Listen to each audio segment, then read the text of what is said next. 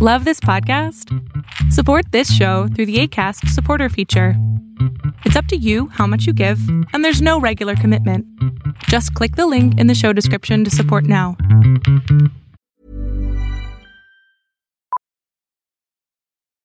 Millions of people have lost weight with personalized plans from Noom. Like Evan, who can't stand salads and still lost 50 pounds. Salads generally for most people are the easy button, right? For me, that wasn't an option. I never really was a salad guy. That's just not who I am. But Noom worked for me. Get your personalized plan today at Noom.com. Real Noom user compensated to provide their story. In 4 weeks, the typical Noom user can expect to lose 1 to 2 pounds per week. Individual results may vary.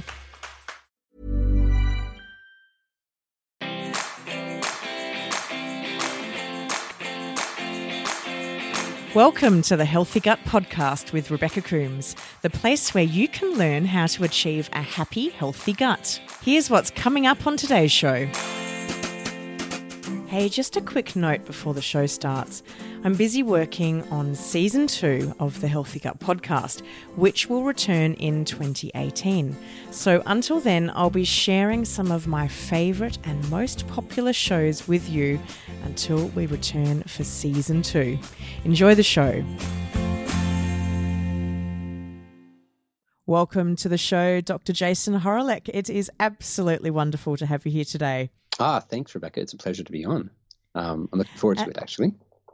Yeah, and my listeners are so excited to have you coming on to the Healthy Gut Podcast today, because we're going to be talking about everything to do with pre and probiotics and SIBO and the microbiome. So it's particularly a topic of great interest for myself personally, and it definitely is with my listeners as well. And what I'd love for us to start with is for you to tell a little bit about your story, how you came to be who you are today and have such an interest yourself in the microbiome of the gut and also pre and probiotics. Well, I can start with where I'm at now. I've got a couple of different hats that I wear, I suppose. I'm a practitioner, so I'm a naturopath and nutritionist that's been in practice for 17 years. And my other hat is as an academic. So I lecture at the University of Tasmania and also at the University of Western States. And I try to, each week will be a balance of these different hats on different days. And I suppose my journey started when I was a naturopathic student, and it was in the final year of my naturopathic training that there was a lecture by one of the staff members, Dr. Stephen Myers, who introduced this idea of dysbiosis from a natural medicine perspective, the importance of the gut microbiota. And this was back in 1999. So, it was very early days yet, but it was certainly looking at the ideas that naturopathic physicians had around the importance of the gut ecosystem and what we were doing to it, potentially inadvertently with dietary and pharmaceutical interventions, for example. And his lecture got me amazingly inspired and excited. So I approached him immediately afterwards and said, "Hey, I'm about to finish. Can I do postgrad studies in this area?" And he said, "Yeah, sure. That sounds great." So then we moved on to do my honors degree, and then subsequently my PhD in the early 2000s. My honors started in 2000, which was 17 years ago, which makes me feel a little bit old now. And it was essentially, we were trying to find a condition that had dysbiosis as an associated or as a causative, where dysbiosis played a causative role, and irritable bowel syndrome sort of fit that bill. So we said, okay, well, let's see what we can do, looking at the microbiota, and although it was called the microflora back then, and in irritable bowel syndrome, and looking at how imbalanced it was, and then looking at tools that could readjust that balance. So I started investigating probiotics and prebiotics, which were something that I was not really familiar with, or only on a very surface level from my naturopathic training at that point in time. And also herb medicines that we could use to alter that ecosystem in different ways to help it rebalance. So that was sort of the goal of our research, was seeing how we could use those tools and reviewing the research around all those tools and how they can modify the microbiota, specifically in gut conditions like IBS. And I think the world is very grateful for the fact that you had such a great interest in it and the work that you do today. And what I think would be great for us to start, and literally starting at the start, is if you can give the listeners a bit of an overview of what why we need to have this diversity of bacteria living in our digestive system, what it's there for, and what dysbiosis actually is. I know when I first got diagnosed with SIBO, I was hearing this term and I thought, I have no idea what that actually means. So if you can also explain what dysbiosis means in simple terms. Yeah, dysbiosis, I think, in simple terms, would be just an imbalance of bacteria and primarily bacteria, but it could be other microorganisms within an ecosystem. So that could be the wrong ones growing at the wrong spot, or too many of particular species growing at the wrong spot, or an imbalance of species. So you have too much of one or too and too few of the other would be probably very simple ways of describing that. And we're now tying dysbiosis in with a whole range of conditions that are well beyond what I originally envisioned when I started this area back in 2000. We were looking at gut conditions almost exclusively, so inflammatory bowel disease, irritable bowel syndrome. That was most of what the research was done on in terms of dysbiosis, whereas now we're linking in with type 2 diabetes and metabolic syndrome and obesity, depression, anxiety, autism, as well as gut conditions, the ones that I mentioned before, but also diverticular disease and chemotherapy and radiotherapy induced diarrhea. There's a whole bunch of things now that are being tied in with dysbiosis. And I suppose in some respects, the pattern of dysbiosis is different between those different disease states, and perhaps on an individual level within patients with those disease states, but you tend to see sort of patterns that occur within specific disease types. And can the dysbiosis occur at any point in the GI tract, or is it just small intestine or just large intestine? Where does it occur? Well, I mean, arguably, you could say that if anywhere from mouth to anus, there could be dysbiosis, and we tend to consider the oral microbiome as being a little bit different than gut, and mostly, I suppose, because dentists tend to deal with mouth and teeth stuff and other sort of dental health professionals. So we haven't looked at that so much in the context of gut dysbiosis, but there would be dysbiosis in the oral microbiome too, that precludes to gum disease and dental caries, for example. And dysbiosis in the stomach, you would be really essentially is a bug like Helicobacter pylori, which one could argue is the only sort of indigenous microbe that can happily withstand living in our stomach. It's really when we get to the small bowel and large bowel that you start having a lot more microbes that are naturally there. But then there's still that spectrum between the beginning bit of the small bowel where you have 10 to the 3, 10 to the 4 bugs per mil of contents versus the beginning of the colon where it's 10 to the 11. So it's far, far more densely packed with microbes when we get to the colon, whereas the first bit of the small bowel there's supposed to be very little bacterial activity in that section. Not none, but a lot less than anywhere else along the small bowel. And given that so many of my listeners have had SIBO or are currently dealing with SIBO, they're very well versed in what SIBO is and what it does to them. But some of these other conditions that are related to dysbiosis, such as type 2 diabetes or anxiety, depression, do you find that the dysbiosis is occurring in the small intestine or the large intestine? Do you find that the link is that it's coming from one place, or is it that it could be you've got dysbiosis across both your small and large bowel, and then that's causing one of these conditions to occur?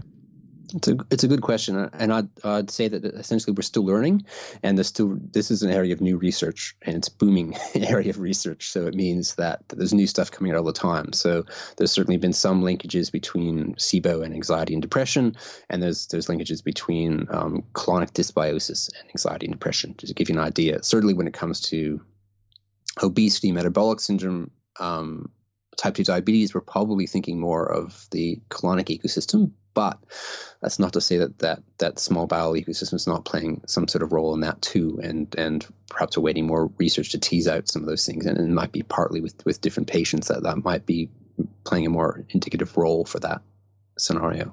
And I think it's really exciting, the research that's coming out and the research that will be done in the future around this area of our bodies, and I can't wait to see what we learn in the coming years around this and how much that impacts the way we handle our healthcare.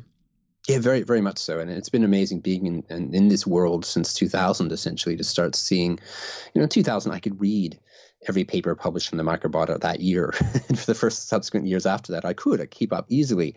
Whereas now the area is just booming, and it's an exciting bit, but also as a clinician / researcher, it's not necessarily as easy to keep your head in up to date as it once was, because there's just so much research that's coming on, but I think one of the biggest shifts that's occurred is perhaps an appreciation for the importance of the microbiota.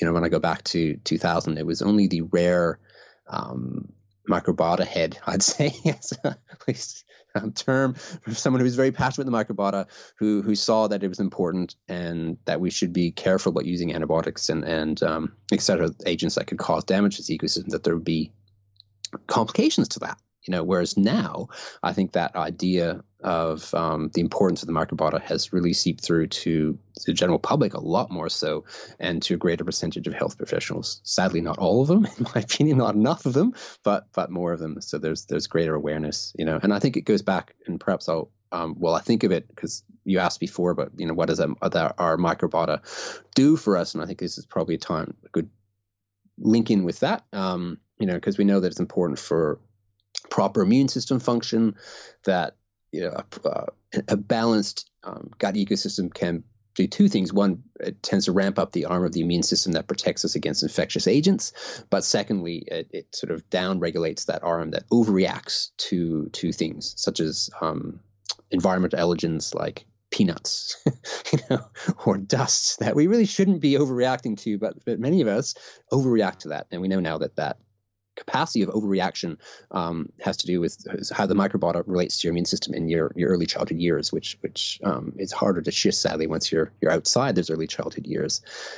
Normal gut motility is related to the microbiota organ as well, or what I call the microbiota organ. They've done lots of funky experiments back in the 60s and 70s where they managed to eradicate the microbiota of mice and rats and just observed what would happen. And certainly one thing that happened was gut motility slowed down pretty dramatically, as well as immune system function decreasing dramatically too. To give you an idea, the microbiota improves our nutritional status by increasing our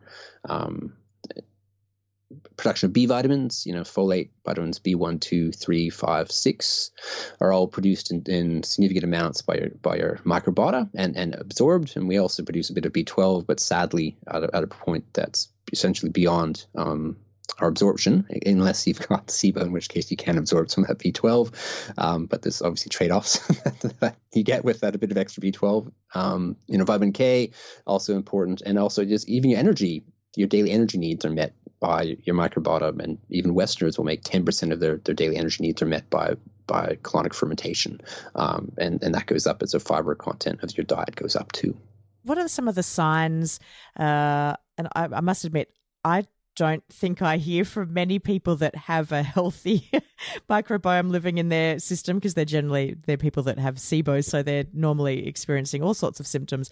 But what would a healthy individual look like? What's their life like? Oh gosh. Well, I think because of the fact we're connecting that microbiota, the healthy microbiota with healthy everything else, and that I think that area of research is just building and building, that you would argue that they'd be, what's the right word of describing it, but in the right zone metabolically, so they're no issues with blood sugar regulation, no issues with weight gain, for example, that their mood would generally be in a healthy state, they'd be less perturbed by stresses, for example. I think those would be some of the key things that you'd see, as well as the lack of autoimmune disease, the lack of gut symptoms, that you should be able to eat, a big pile of let's just say legumes for the sake of argument, and you just have more flatulence. That would be the normal outcome, the ideal outcome when things are in balance. But when things are not in balance, then you can get bloating, distension, cramping, pain, diarrhea, or other symptoms that can go with some of those things. So it starts with lack of food reactions, lack of allergic reactions would be signs of a healthy gut ecosystem, and even a healthier gut ecosystem in those early years. Because I think that seems to be what the research is pointing out, is that disruption to that early colonization process, or that early immune system microbiota interaction, seems to have lifelong effects in terms of allergic diseases. The epidemic that we see of allergic disease now is being tied by many researchers to that, the lack of training that's supposed to occur between birth and the age 3, with the microbiota turning down that reactive aspect of the immune response. And what are some of the symptoms? Are there sort of early warning signs of a microbiota that's starting to be less than optimal? Well, I would tend to think, obviously, my lean is along the gastrointestinal disease tract, and I would say that some of the symptoms like bloating, distension, discomfort would be signs that something is perhaps not quite right, and particularly if it's you tie that in with the acute onset scenario too, where, and you see this lots in clinical practice, where never been well since a course of antibiotics, or never well since chemotherapy, or never well since traveler's diarrhea when they went to Bali or Mexico or something like that. And it's like, okay, that's obviously caused an acute dysbiotic event that's had long-lasting implications. And it's funny, I was speaking at an event on last week, and I was talking to somebody who said that very thing to me. She said, my partner and I went to Bali last year, and I haven't been well since. I've had bloating. I've found that I'm not able to tolerate certain foods that I was able to eat. I think something's happened to me. And I said, well, quite often traveler's diarrhea or picking up a food poisoning event is often a very common precursor or cause for something like SIBO to develop. Yes. And certainly there's that umbrella term post-infectious irritable bowel syndrome, of which some of those would have SIBO and some of them would be colonic dysbiosis with inflamed nerves in their gut. And I think, to me, that's certainly where I'm thinking from, is that these infectious agents or even antibiotics we know now cause long-lasting gut inflammation, and sometimes the nerves just stay inflamed, stay hyperreactive to stimuli, and that's part of the problem as well as gut integrity that can be affected by the initial infection, in that case like traveler's diarrhea, but then not heal up quite right because of the longer lasting dysbiosis that can occur. And we know that can get worsened when people get traveler's diarrhea and then, whilst they have it, take a course of antibiotics. That increases the risk of post-infectious irritable bowel syndrome by 5 times or something like that. It's absolutely massive increased risk of long-term gut dysfunction if you take antibiotics when you have the case of traveler's diarrhea. And sadly that information is not out there either, which means that people inadvertently are causing themselves harm, thinking they're going to help themselves. Wow. Oh my gosh. I'm just thinking of the many times when I've done some very big trips where I'm traveling for 3+ months at a time, and you'll go to the doctor to get your jabs, which you need to have in order to get access to certain countries. And they will, every time I've been given a box of antibiotics and told, if you get traveler's diarrhea, take these. And this was all before I knew about SIBO. So I was very uneducated in the world of the health of the gut and what to do. And sure enough, every single time I traveled to a less developed country, I would get some form of food poisoning or traveler's diarrhea, and like a dutiful patient, I would take my antibiotics. And listening to you say that can often make it worse, I'm just thinking, oh, no wonder I've ended up in such a poor state, my poor little gut. Yeah, well, it's adding insult on top of a bit of another insult that's there. It's a different sort of insult in terms of damaging your bugs that are normally part of that immune response, but also seem to be worsening that inflammation that persists afterwards. Yes, it would be good if that information was more widely known. I concur. Yeah, and I know that it's a drug that's commonly used in the treatment of SIBO, which is rifaximin or rifaxin, depending on which brand name you're using, is often given as a tool for traveler's diarrhea. Yeah, and with rifaximin, it might be a different case. And certainly the research I was looking at was just looking more generally at the category of antibiotics. Whereas we know at least from the data that we currently have in rifaximin, it seems to be pretty selective in how it works, and it doesn't seem to have the same collateral damage issues that you have with the majority of antibiotics. Plus, it seems to have sort of more of an anti-inflammatory effect in the gut, whereas most antibiotics seem to have this long-lasting pro-inflammatory effect in the gut that lasts for months after the antibiotics are actually finished. And so if somebody does pick up some traveller's diarrhea, for instance, when should they be, if they're going to take antibiotics, when should they be doing it? Well, it makes it probably quite tricky because often you're going to be in an environment where you don't have your normal health professional who you trusted opinion to ask. So you're going to be reliant on physicians in that the country that you're in, and their opinions on treatment. And they'll generally try to be on the more conservative side, and probably prescribe them at a different point than I personally would, and personally use them. I perhaps would say. I mean, certainly from my perspective as a naturopath, I would recommend, and I do recommend my patients take, particular herbal mixes with antimicrobial effects, but I choose my herbs that are going to have selective activity against the most common pathogens, but don't impact the majority of our beneficial bacteria. So it's going to have a selective influence. And then I get them to take those herbs at the first sign of the tummy being a bit strange, or after they've eaten some dodgy food and it just feels a little bit not quite right, as I'm sure you've experienced too, Rebecca. I've traveled heaps in Southeast Asia, and I love the area, but and I do love experimenting with food. But sometimes you go to a stall and you're like, I wish I hadn't have eaten there. And that's a good time to take a dose of those herbs, because they're not going to have that sort of the collateral damage they're associated the same with the antibiotics would. And I think in most situations, the research tells us that the traveler's diarrhea bug will clear up without any help from anything at all. Anyway, so it really comes to duration of time, and that a lot of research tells us the antibiotics don't actually shorten the duration of the illness, even if you do take them. So I think that's the thing to keep in mind, and perhaps doing a stool culture to find out exactly what's there, if that's possible in that time moment, and you've got a short enough time window to work out what is there, can give you the clearest idea of whether it's worth treatment or not. And one thing I would like to talk about is how do we find out what is there. But before we do that, I'd like to talk about why we have, less bacteria living in our small intestine versus our large intestine. So I guess that going back to basics of why one part of the GI tract is different to the other, so we can understand the why, and then talking about, how do we even figure out who's living in there with us? Yeah, fair enough. So I think you can start even with the stomach, and the reason why I think we often have 10 or 100 bacteria per mil in the stomach, so it's a lot less dense, and most of those are travelers from your spit, essentially, that you swallowed.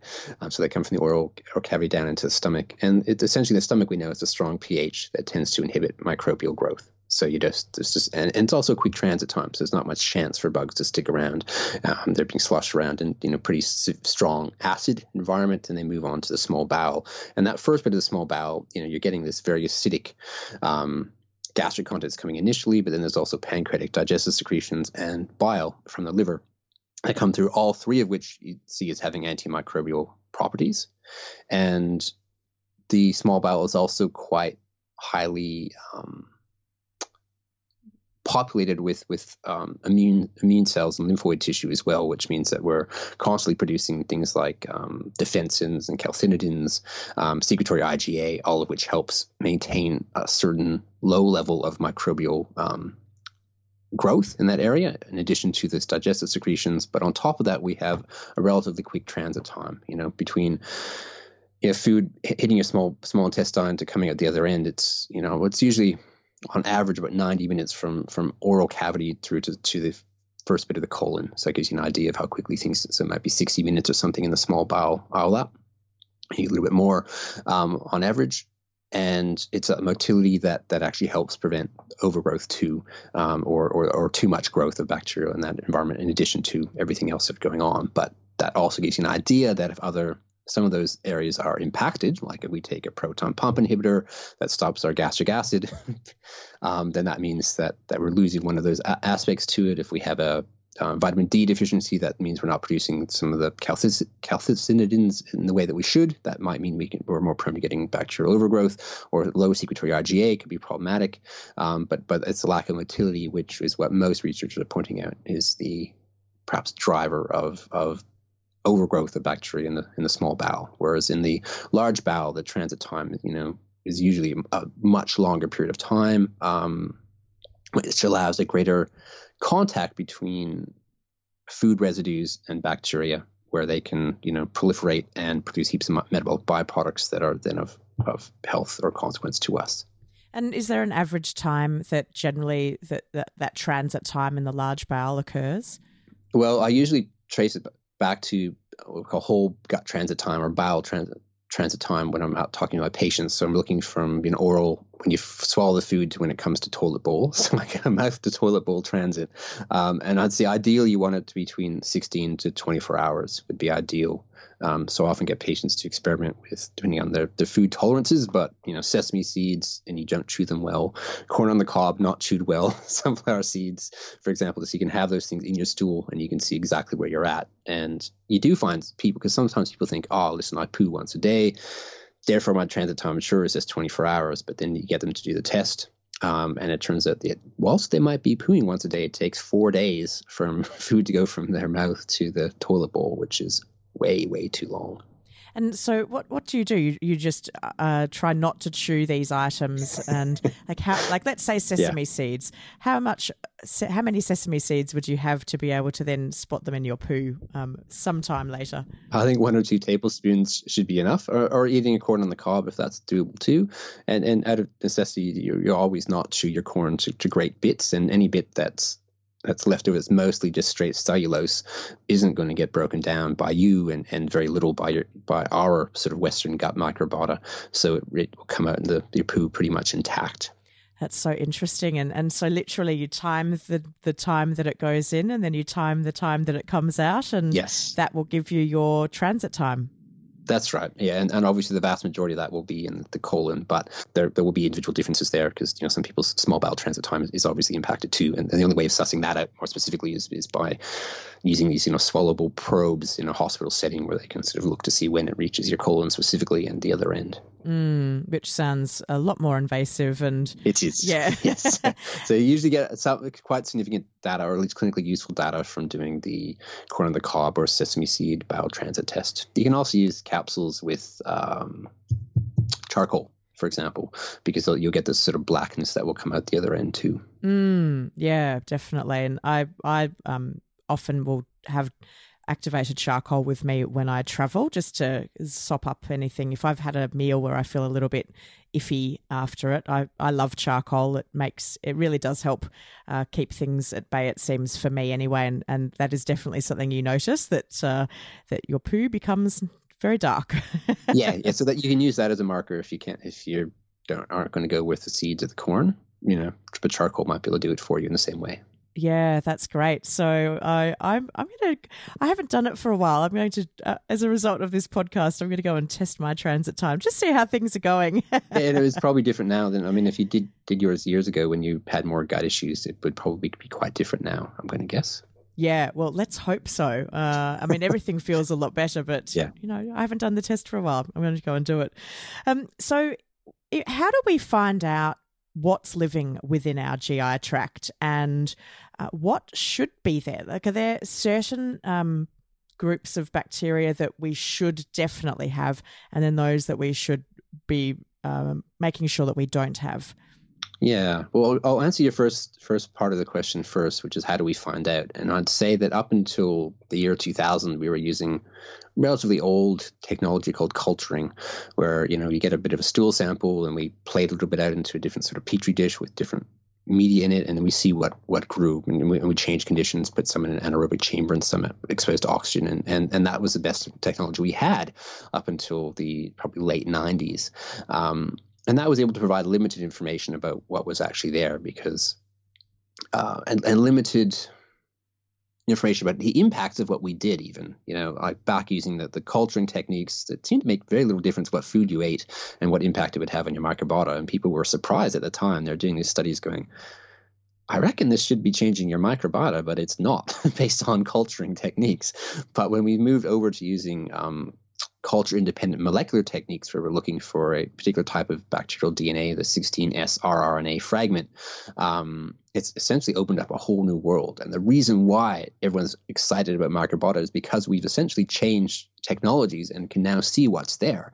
And some people have argued that maybe 10% of what's actually in our gut we can culture in terms of 10% of the species that are there. 90% of the species that are present we don't have the right skills to culture at this point in time. So using only culturing gives us a very incomplete idea about what's there. So since we've moved over to using molecular techniques, it's like, wow, there's actually a lot more species present and a whole bunch of bugs in large numbers that we didn't even know existed before. And I can give the name of one bug, Faecalibacterium prosnitzii, very important gut microbe that's usually one of the top 2 species in your gut and for some people makes up 25% of what was there. But it can't be cultured, or at least it couldn't until very recently. So we didn't even know it existed, despite the fact it made up a quarter of your poo until in the last 10 or 15 years. And you're like, wow, that certainly gives you an idea of how far we've come. And there's a number of other species too, like Akkermansia, that also plays a very important role in your health, as does Faecalibacterium, that again we can't culture, so they don't get picked up on traditional older stool tests and the CDSA types that most alternative or integrative practitioners tend to use. They don't, if they're using culturing, they won't pick up those species, nor will they tell us about the diversity of the ecosystem or the genera richness, which is what the research is telling us are extremely important. So we'll get quite different answers depending on what tools that we use. But I think it's important that we use tools like that are based on molecular techniques to get a clearer picture of what's there, a much more complete picture. And so Faecalibacterium, Akkermansia are 2 of the species that I think are very important, but less known members of the microbiota. And then you've got species like Bifidobacteria. Everyone knows Bifidobacteria, or Lactobacilli. Again, because these bugs have been isolated, they were isolated back in the late 1800s. So they've been around for a long time. Our knowledge of them has been around for a long time, whereas the other bugs are less so. And also a range of butyrate-producing bacteria like Eubacterium and Roseburia that also make up a decent proportion of what's in your gut, but generally don't get picked up with traditional culturing in any significant way. And what tests should people who are listening be looking for, or should they be asking their practitioners to conduct? Are there particular laboratories that are doing these tests better than others? Well, I think there's different laboratories using different technology might be the better way of putting it. And there's still a number that are using the old culturing techniques, which rely on the live bug reaching, going from essentially your anus to the lab to lots of different environmental conditions and intact. They're relying on that scenario, and then they're only able to pick up certain percentages of what's there, and it can also provide some useful data too about whether potential pathogens are there or not there in culturing, and whether those pathogens are sensitive to certain natural or synthetic antibiotics. So there's still a role for that sort of aspect, but you're certainly not going to get a comprehensive picture of what the ecosystem is actually like, or what most species are actually like. I was looking at one of my culture-independent molecular test results the other day, and there's 78 species that are actually picked up, and a whole range of different percentages, and it gives me a much bigger picture of what's there than just looking at 12 species or 24 species.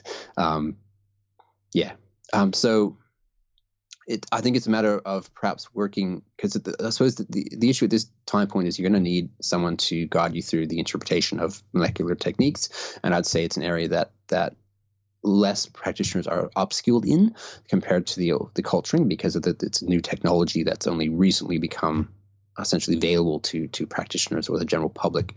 But it's certainly, you would need professional advice to interpret it and walk through it, in my opinion, and understand what it's actually meaning. And if we think about what we should be seeing, are there particular strains or species that, just categorically, we should have these and we should be looking for them in our samples? Yeah, well, I would go with Faecalibacterium prosnitzii, Akkermansia basidophylla, and Bifidobacteria, and some butyrate producing bugs like Roseburia, Subdologranulum, and Rostipes. etc., which are probably very foreign terms for a lot of people because they're important bugs that are recently discovered. So it just, again, all of us know Bifidobacteria, all of us know Bacteroides or E. coli. Even though E. coli makes up 0.01% of what's actually in your colon, it's actually a really small player. But we discovered it 1885 or something like that. So it's been around and people are familiar with it for a very long period of time. Whereas Akkermansia mucinophila makes up, it's probably 30 times the population of what E. coli is, but it's only been recently discovered. So most of us don't know that it actually exists, let alone the important role it plays in gut integrity, keeping your metabolism functioning properly. And even it seems to be very people that have high levels of Akkermansia, for example, tend to respond to weight loss interventions better compared to those who have low levels. Just giving an idea of the research that's come out on Akkermansia in the last 5 years or so. Hey guys, just a quick note about my SIBO Christmas cookbook. I know that Christmas time can fill you with absolute dread as you think, what on earth am I going to eat this festive season? Well, never fear, I've come to the rescue with the SIBO Christmas Cookbook.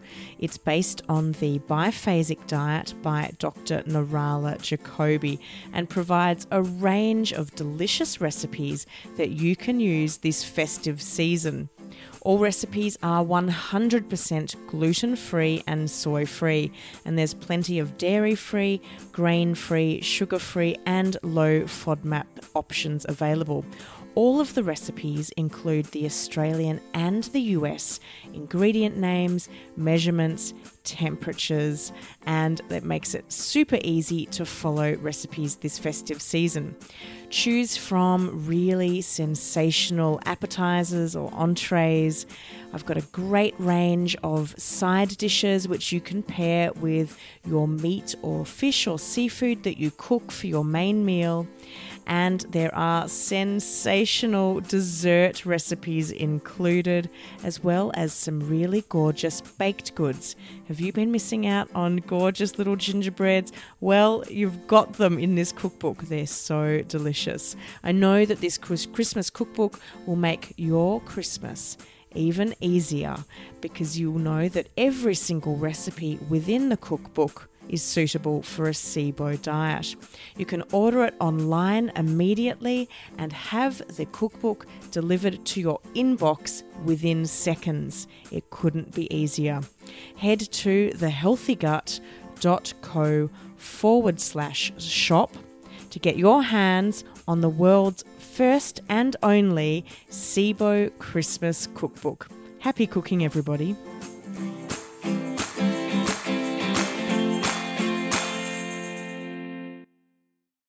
And talking about weight loss, it is something that people with SIBO seem to fall into one of two categories. They're either very underweight and losing weight rapidly, or they're in the category I fell into, which was gaining weight despite eating incredibly healthily and unable to then lose the weight once gained. Yeah. And I think that is not uncommon. And we know now that the importance of the microbiota with body metabolism and weight issues. And there's a very amazing study done by Turnbaugh and colleagues, I think in 2006, where they had, these sort of germ-free mice that were, really thin, metabolically really healthy.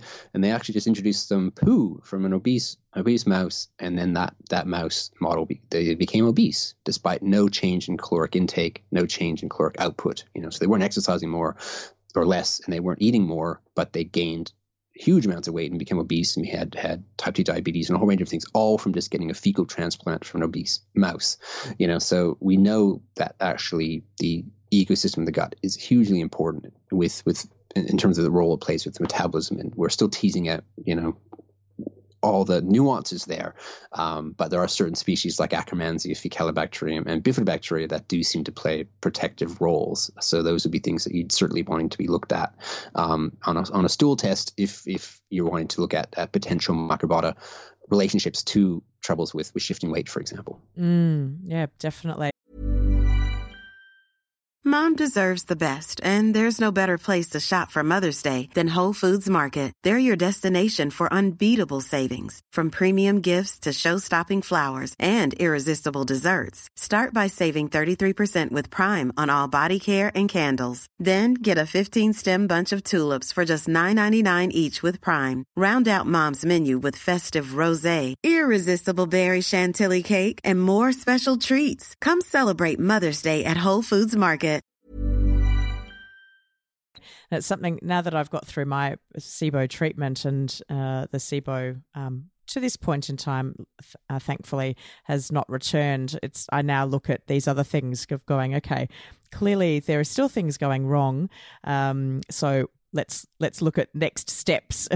Yeah, well, I suppose there's multiple things, because you can have SIBO and colonic dysbiosis, or even treatment of SIBO can actually worsen colonic dysbiosis too. So yeah. So I think for a lot of people, it should be looked at as a post SIBO treatment or during SIBO treatment, but certainly should be considered too about what impact have we had on the colonic microbiota and how is that impacting the rest of our health. And it's interesting you say that, Jason, around how SIBO treatment can often have a negative impact, because I do hear from quite a lot of people saying, I had SIBO and my symptoms were not great, but they were bearable. I've gone through treatment and now I'm so much worse. How is this possible? Why am I sicker than before? Can you talk through how that can occur with people with SIBO when they're making things worse? I've seen that happen too, sadly, in terms of patients that have come to me before and they're like actually worse after treatment than what they were before. And I think that it depends a bit on the treatments. That we know that some, like antibiotics, do cause collateral damage to the colonic ecosystem and gut inflammation, which can actually worsen situations like visceral hypersensitivity. And I think some of your listeners will be familiar with the concept of visceral hypersensitivity. Some may not, but essentially it means the nerves in your gut are hypersensitive.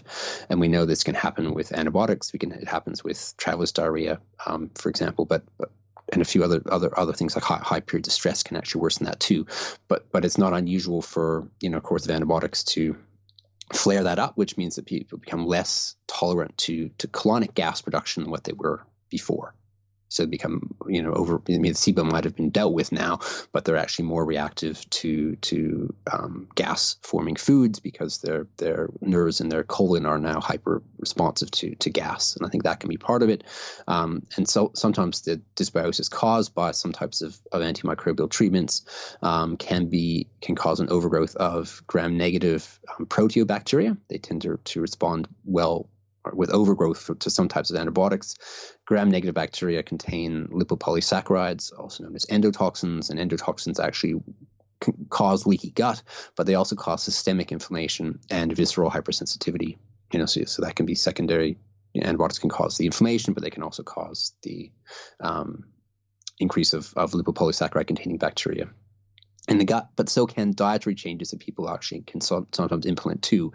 So if you if you go on to a high-fat, low-fiber diet, for example, we know that encourages the growth of gram-negative endotoxin-rich bacteria, but also the absorption of those endotoxins, which then can cause have been linked to obesity and type 2 diabetes and depression, for example, too. Just give you a small picture of the endotoxin research, and there's a whole theme of people who are really interested in looking at this concept of metabolic endotoxemia, and it hasn't reached in any degree of fervor the blogosphere, but it is certainly a lot of excitement in the research worlds, because it certainly links in the change, like Western type dietary changes or different types of diet that are essentially low in fiber and negative alterations to the gut ecosystem. And on top of that, increased with growth of lipopolysaccharide containing bacteria, you tend to have a decreased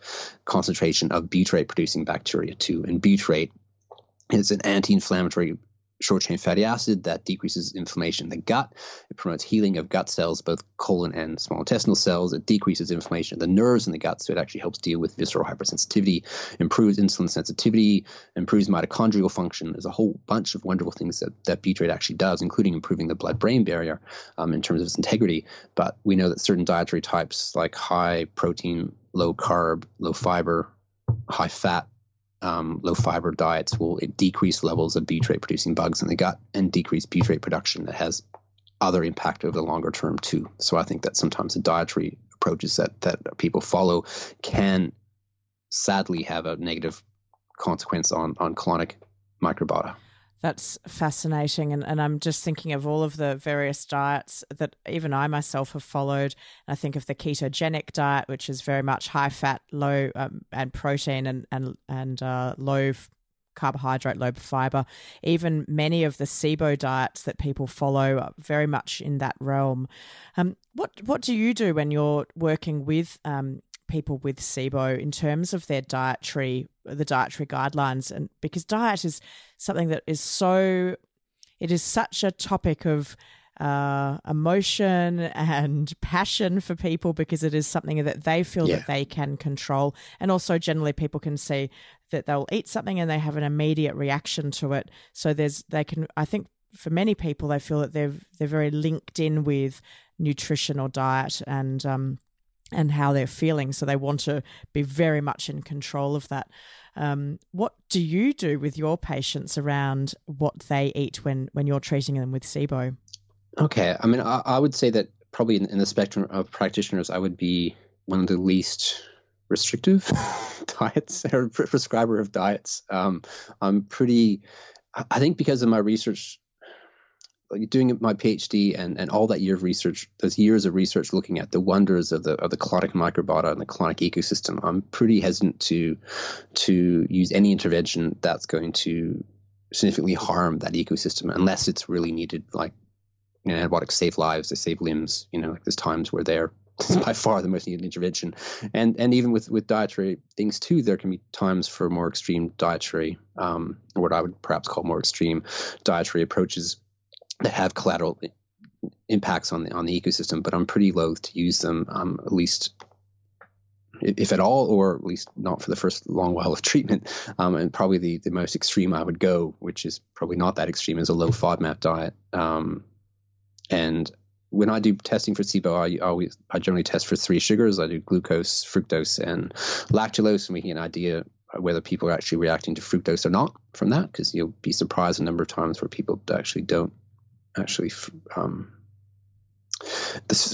isn't actually feeding their SIBO bugs, for example, whereas other times it is. So that can help give you a bit more fine tuning with dietary suggestions and fine tune the restrictions that you're actually implementing dietary wise. But I'm also aware that a low FODMAP diet, we know, decreases levels of Faecalibacterium, Akkermansia, bifidobacteria, lactobacilli over time too, is what the research is suggesting too. So I'm aware that, if the short term, that's not such a big concern. I eat just for like 6 weeks, or I use prebiotics or selected prebiotics to actually help offset that, because I know that those species are going to be whacked around by this diet. I'm going to supplement with specific fibers that are generally well tolerated, that feed those specific bacterial species that are knocked around by a low FODMAP diet, for example. And you could do a similar thing with the ketogenic type diet, although it might take a bit more work at working around. I mean, there's an animal study just published a few months back that described the ketogenic diet as an antimicrobial treatment for gut dysbiosis, because it had such a huge impact on the ecosystem. I thought that's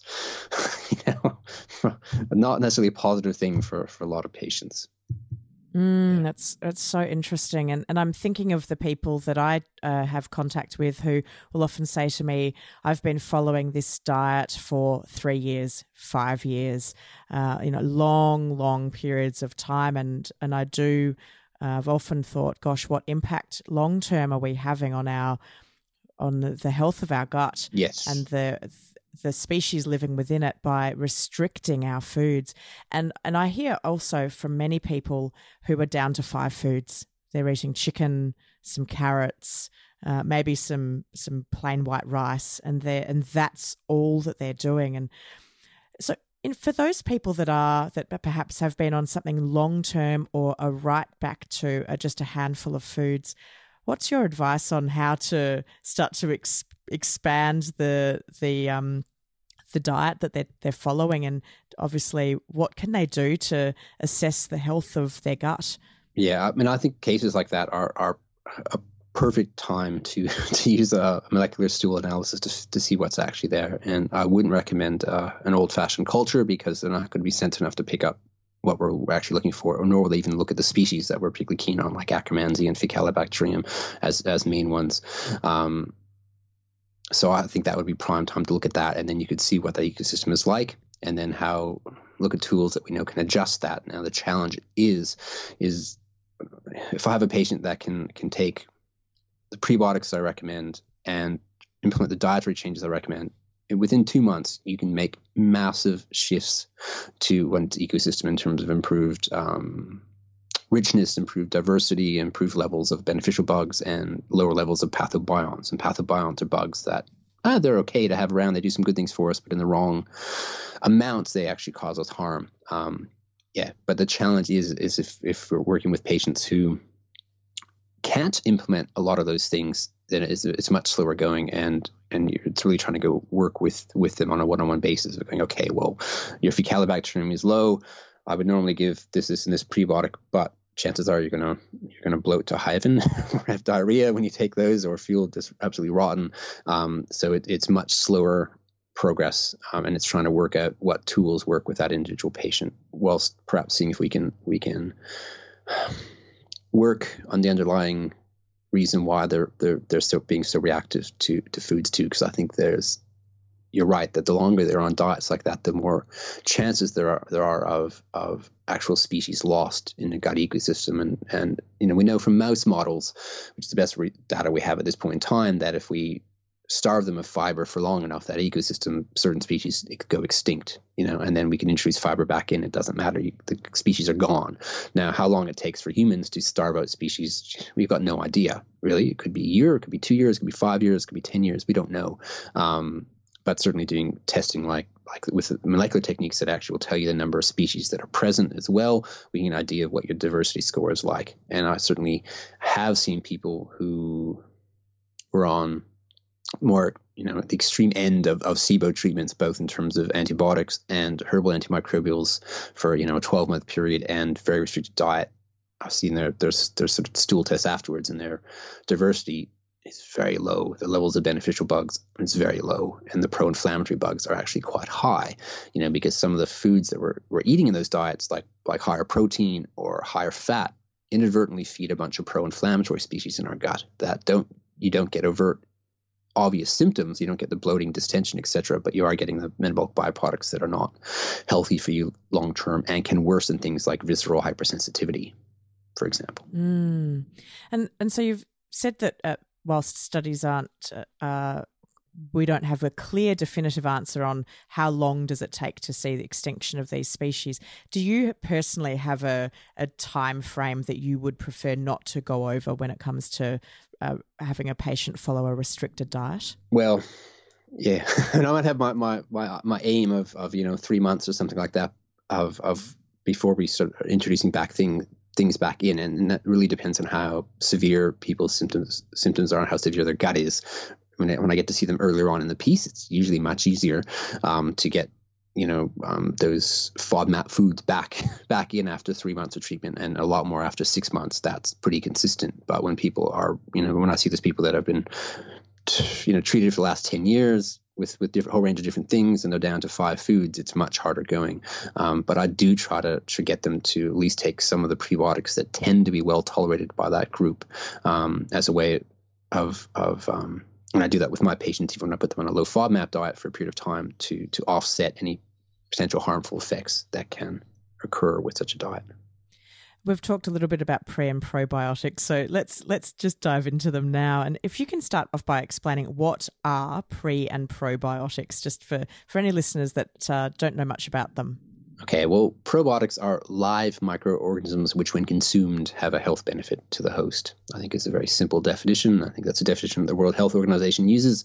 And prebiotics are selectively fermented, tend to be fibers that increase levels of certain bacterial species, again, to benefit host health. And I think that most people have some idea about probiotics in terms of what they are, but the term prebiotic is over casually used, and people refer to all sort of dietary fibers as prebiotics, which they don't actually meet the definition of selectivity that you can actually get with prebiotics. Like if I have a patient with who shows on a stool test with low Faecalibacterium and low Bifidobacteria, I can give them lactulose and it will increase Faecalibacterium and Bifidobacteria, pretty consistently. And it's like, so it's having and the research tells us that too, they have fairly selective effects, at least in the shorter term. In the long term, they tend to improve overall diversity in a very beneficial way. And so do people need to, would the first step be to determine what is in their gut through through analysis before prescribing what pre and probiotics that they should be taking? You obviously have a chance to be more specific and more targeted in your approach when you know exactly what's there, what percentage they are, and how we can, what tools we can use to then modify that. But I think it depends on the background of the person. And the average Joe Blow off the street, or Jane Blow in this case, it most likely be women who will be interested in this sort of information and actually making the relevant dietary changes, etc. Then I think it's actually quite fun to I suppose it depends, because I'm going around in circles a bit here, but the price of and costings of these tests have actually come down considerably, at least for the Microbiota molecular techniques that can be around, under $150 to find out exactly what's there.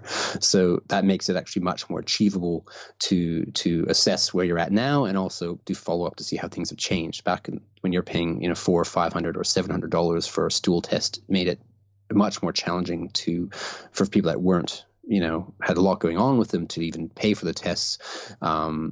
And to follow-up testing was, much more challenging to deal with. Whereas with the molecular techniques being a much more cost-effective way of seeing what's going on, then it can be a useful tool for even just the average person who's interested in their health to do, and then get a chance to see what's there. But people that don't have issues with their health can obviously, don't have SIBO and irritable bowel syndrome, can often play around with prebiotic supplements to their heart's content with no real risk of symptom flare-ups, which you're probably going to get. So most people who are listening to this, I'm going to guess, have got SIBO from what you're saying, or irritable bowel syndrome type symptoms, and you've got to be a bit more cautious with prebiotics, because some of them are more prone to causing gas than others. So you have to tailor things a bit more specifically for your gut. So therefore it can be useful to see what's there beforehand as well.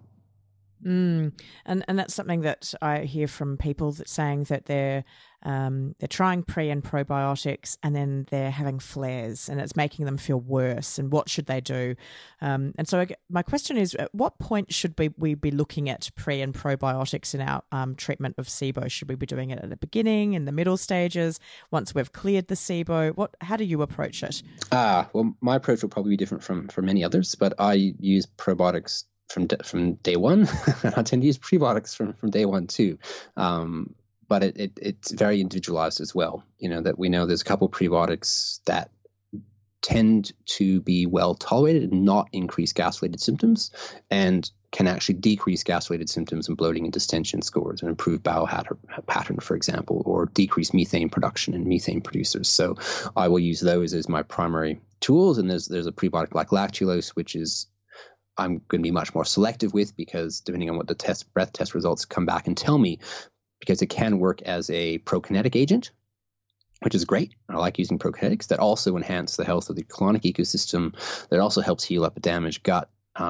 So in the right person, lactulose can be a wonderful therapeutic tool. But in the wrong patient, or the patient that's not matched with well, it'll worsen a lot of their symptoms, so it has to be a bit more tailored. So for me, I definitely use probiotics and prebiotics initially as part of treatment. And I use my probiotics very selectively too, in that for desired aim. So, so if I have someone who's constipation type IBS or methane predominant SIBO, who've got very slow gut transit time, which is what we find out from doing that corn or sesame seed test, then I'll use a probiotic that speeds up gut transit time. Not all of them do that, but there's a handful of strains that do that. So I'll use those ones. And sometimes just that simple thing will make a massive, massive difference to that person's state of health. So I think when probiotics are chosen well to match the patient and their health condition, the chances of having flare-ups or worsening symptoms are dramatically reduced. They still occasionally happen with very sensitive patients, but most of my patients actually tolerate both the pre and probiotics that I recommend. And it starts getting more complicated when you get to those patients that you mentioned before who are eating 5 foods and have been unwell for a long time.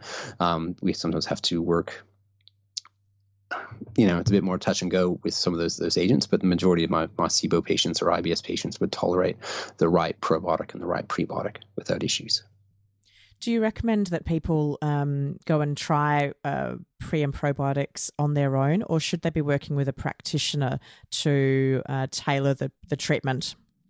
Yeah, I would actually say that if you want to get the most out of taking probiotics, work with a practitioner that understands how to use them and what I would perhaps say appropriately in terms of matching the actions of the specific probiotic strain to the condition that you're trying to treat. And I think that's the key thing. I think there's sometimes this idea out there that just, I don't know, that a probiotic is just like a placeholder, or that they have this whole range of actions. And actually one therapeutic strain might have a couple different actions there. Like I mentioned, that one strain that actually speeds up your colon transit time. Now, if you took that strain inadvertently when you have a diarrhea type IBS patient or diarrhea SIBO patient, is that going to be helpful to speeding up your gut transit time?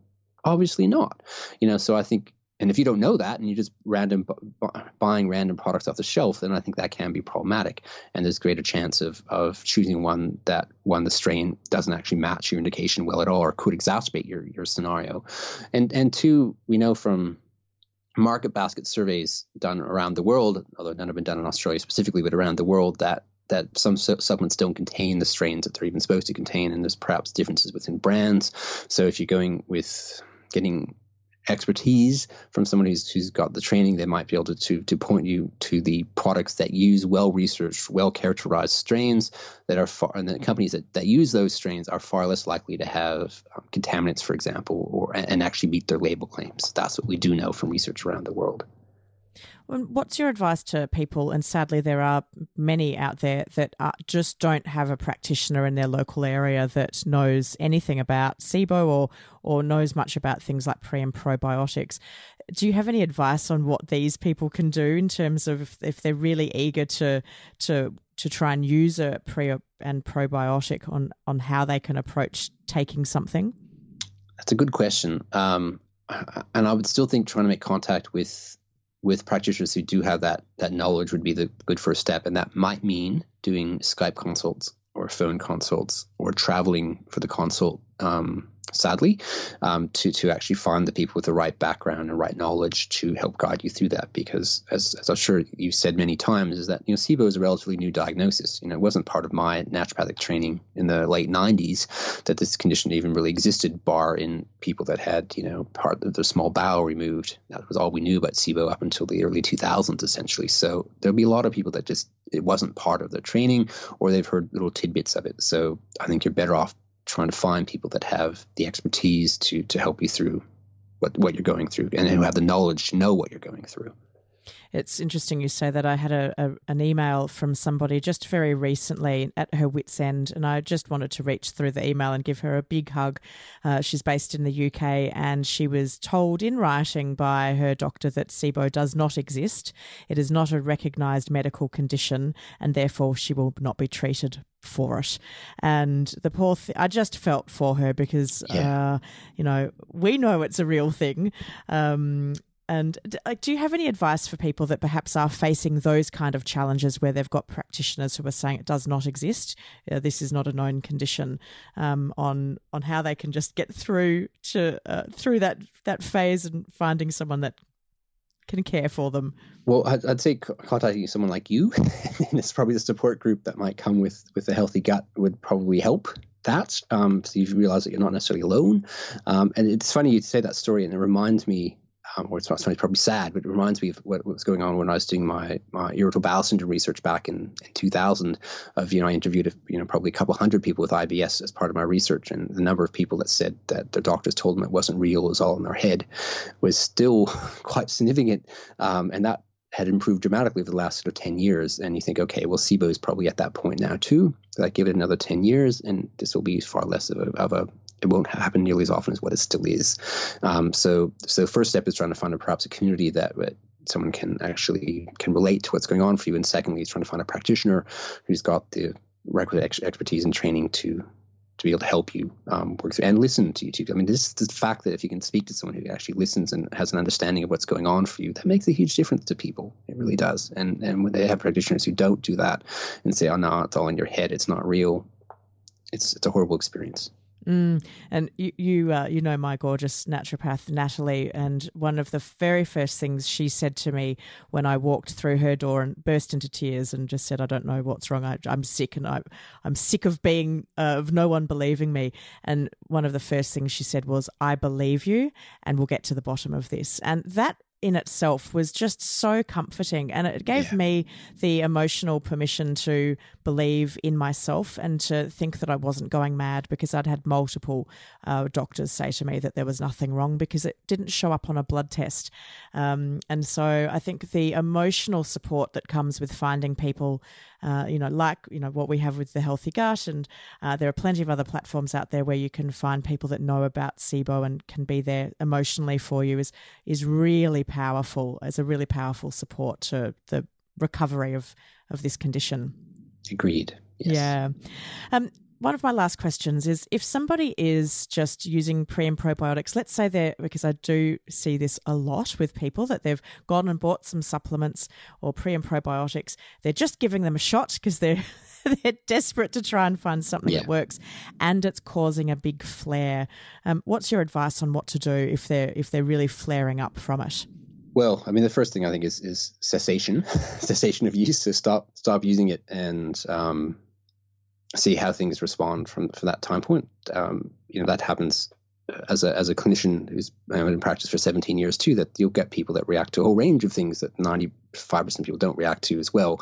But the first thing you do is get them to stop taking what they are, and then you're trying to look for cause. Is that the only thing that's changed? Is that the only thing you've introduced at that time point? And again, they might want to get more advice from someone who might have more expertise in that situation too, of going, okay, well, was that the right thing for me? As I said, if they happen to take a probiotic that speeds up colon transit time and gut transit time when they've got diarrhea, then that's not going to be a wise thing. And there's probably not an easy way of determining that from just like blogging or looking at blogs or looking at websites, for example, because the information on probiotic labels won't necessarily be specific to help you with that either, for that matter. So you can't necessarily trust that information on labels, which tends to be pretty generic rather than specific to the research done on that strain contained in that supplement. Yeah. And I know that my listeners will be wanting, a full list of every pre and probiotic that they should take. But I think that the important thing that you've mentioned here is to really work with a qualified and experienced practitioner that can work with your individual scenario, rather than us giving a list of pre and probiotics that people then may take, which may inadvertently make not be the right ones for them. I think with probiotics, that's definitely the case. And even in the broader category of prebiotics, there are going to be some that are not going to be helpful, and some that are helpful to the majority of people, but they might be more helpful for methane type SIBO. So I still think you'll get the best out of your experimentation if you don't experiment so much and can get advice and feedback from people that have guided others through it, ideally. Yeah. And just in terms of how they come, should we be having our pre and probiotics in foods, things like you said, fibrous foods, or things like sauerkraut or kimchi, or those other fermented foods, or cultured yogurt that you make yourself? Or should we be having these in capsule form or powdered form? What's the best way of actually taking them? That's a big question. I think it depends on what you're trying to do too. And that if you're just, again, a person with nothing necessarily wrong with you, who just wants to have some sort of probiotic as a daily thing, then I think it makes sense as having probiotic foods, like that you can make yourself, because wild ferments are exactly that. They're wild. I eat kimchi or sauerkraut daily, not because I think it's going to have any specific targeted benefit, but just by having some of that. Those microbes tend to improve my immune response, for example, so you get some benefit from having any sort of fermented food.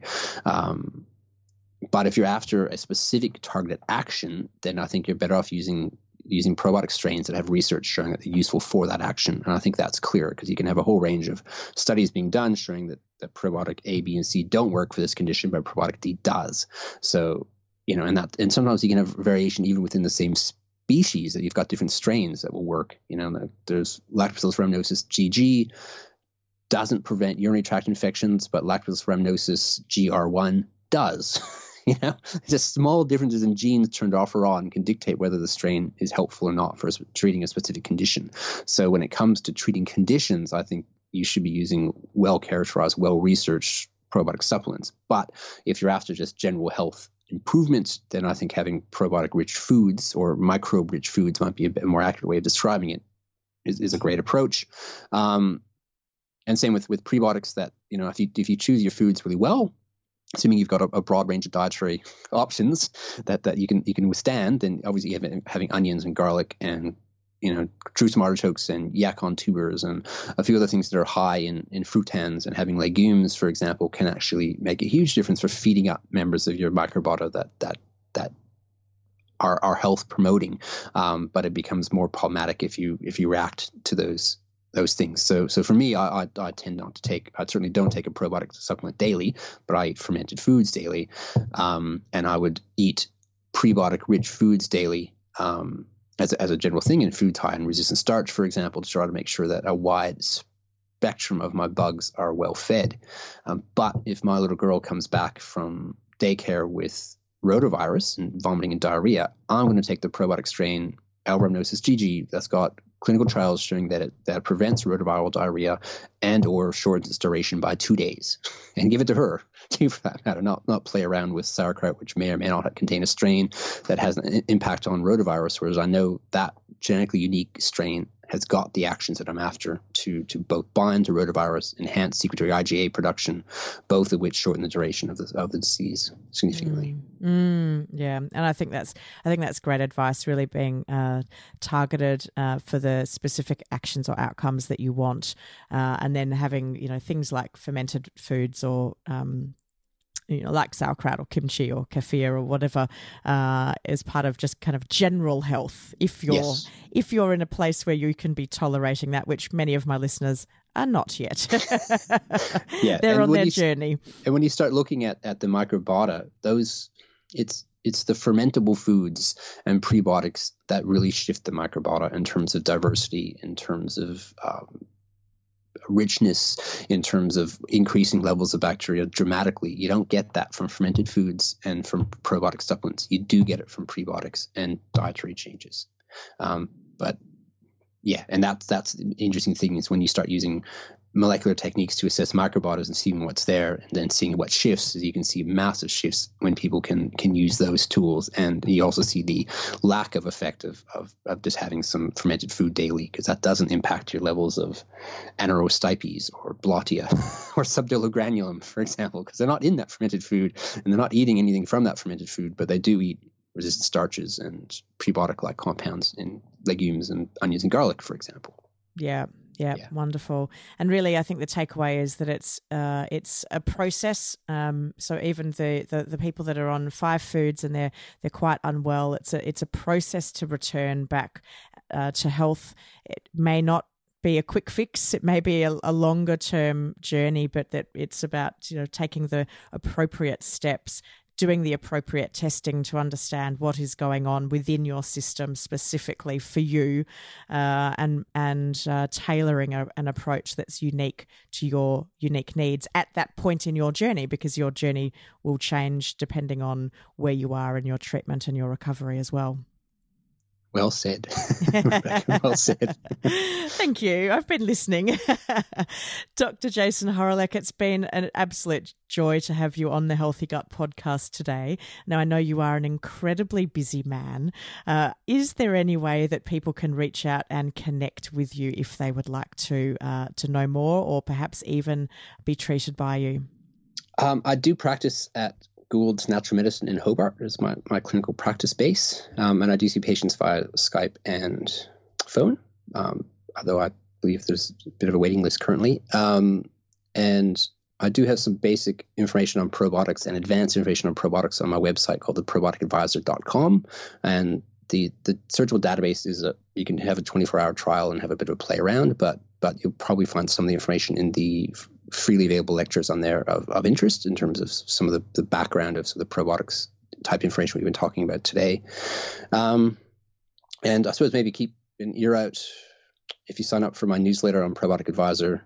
And to be honest, I've been very slack and probably put one newsletter in the last couple of years. So don't worry if you don't get one soon. I won't bombard you with email junk, I can assure you. But I'm going to try to organize some webinars for meeting your I run these workshops on meeting your microbiome locally in Hobart, and I'm trying to convert those workshops through to online settings. So I work with groups to in a group setting to interpret people's microbiota results, for example. And we look at the good, the bad, and the ugly of one's ecosystem and how we can change that. So if you're on that email list, then I'll be able to keep you informed when I eventually develop this into an online platform. Wonderful. And I've got all of those links in the show notes so that anyone listening can just go to the show notes and click those links. Jason, it's been great having you on the show today. I know I've learnt lots and I'm sure my listeners have too. So thanks so much for coming on the Healthy Gut podcast. Oh, you're very welcome. To chatting about gut, probiotics, prebiotics, it's always a pleasure. So thanks. Does the thought of eating for Christmas fill you with absolute dread? Well, the good news is that I have a very special SIBO Christmas e-cookbook, which you can order and download immediately.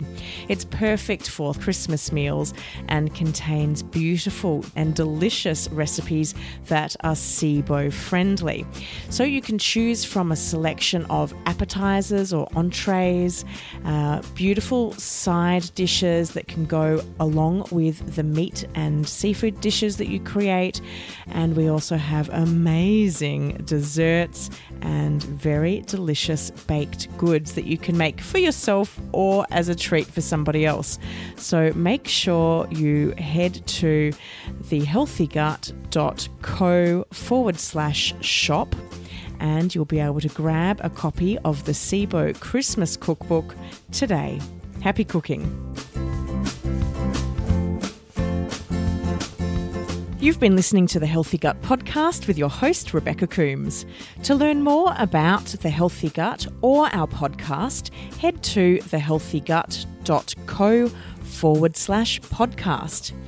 And as we are fully funding this podcast, if you would like to help support the continuation of this podcast so that we can continue to bring you future episodes, all you need to do is make a contribution at thehealthygut.co/podcast. We would like to thank Belinda Coombs for the production, editing, and original music score of this podcast. To hear more of Belinda's music, head to soundcloud.com/Belinda Coombs. The Healthy Gut podcast is a production of The Healthy Gut. Thanks for listening.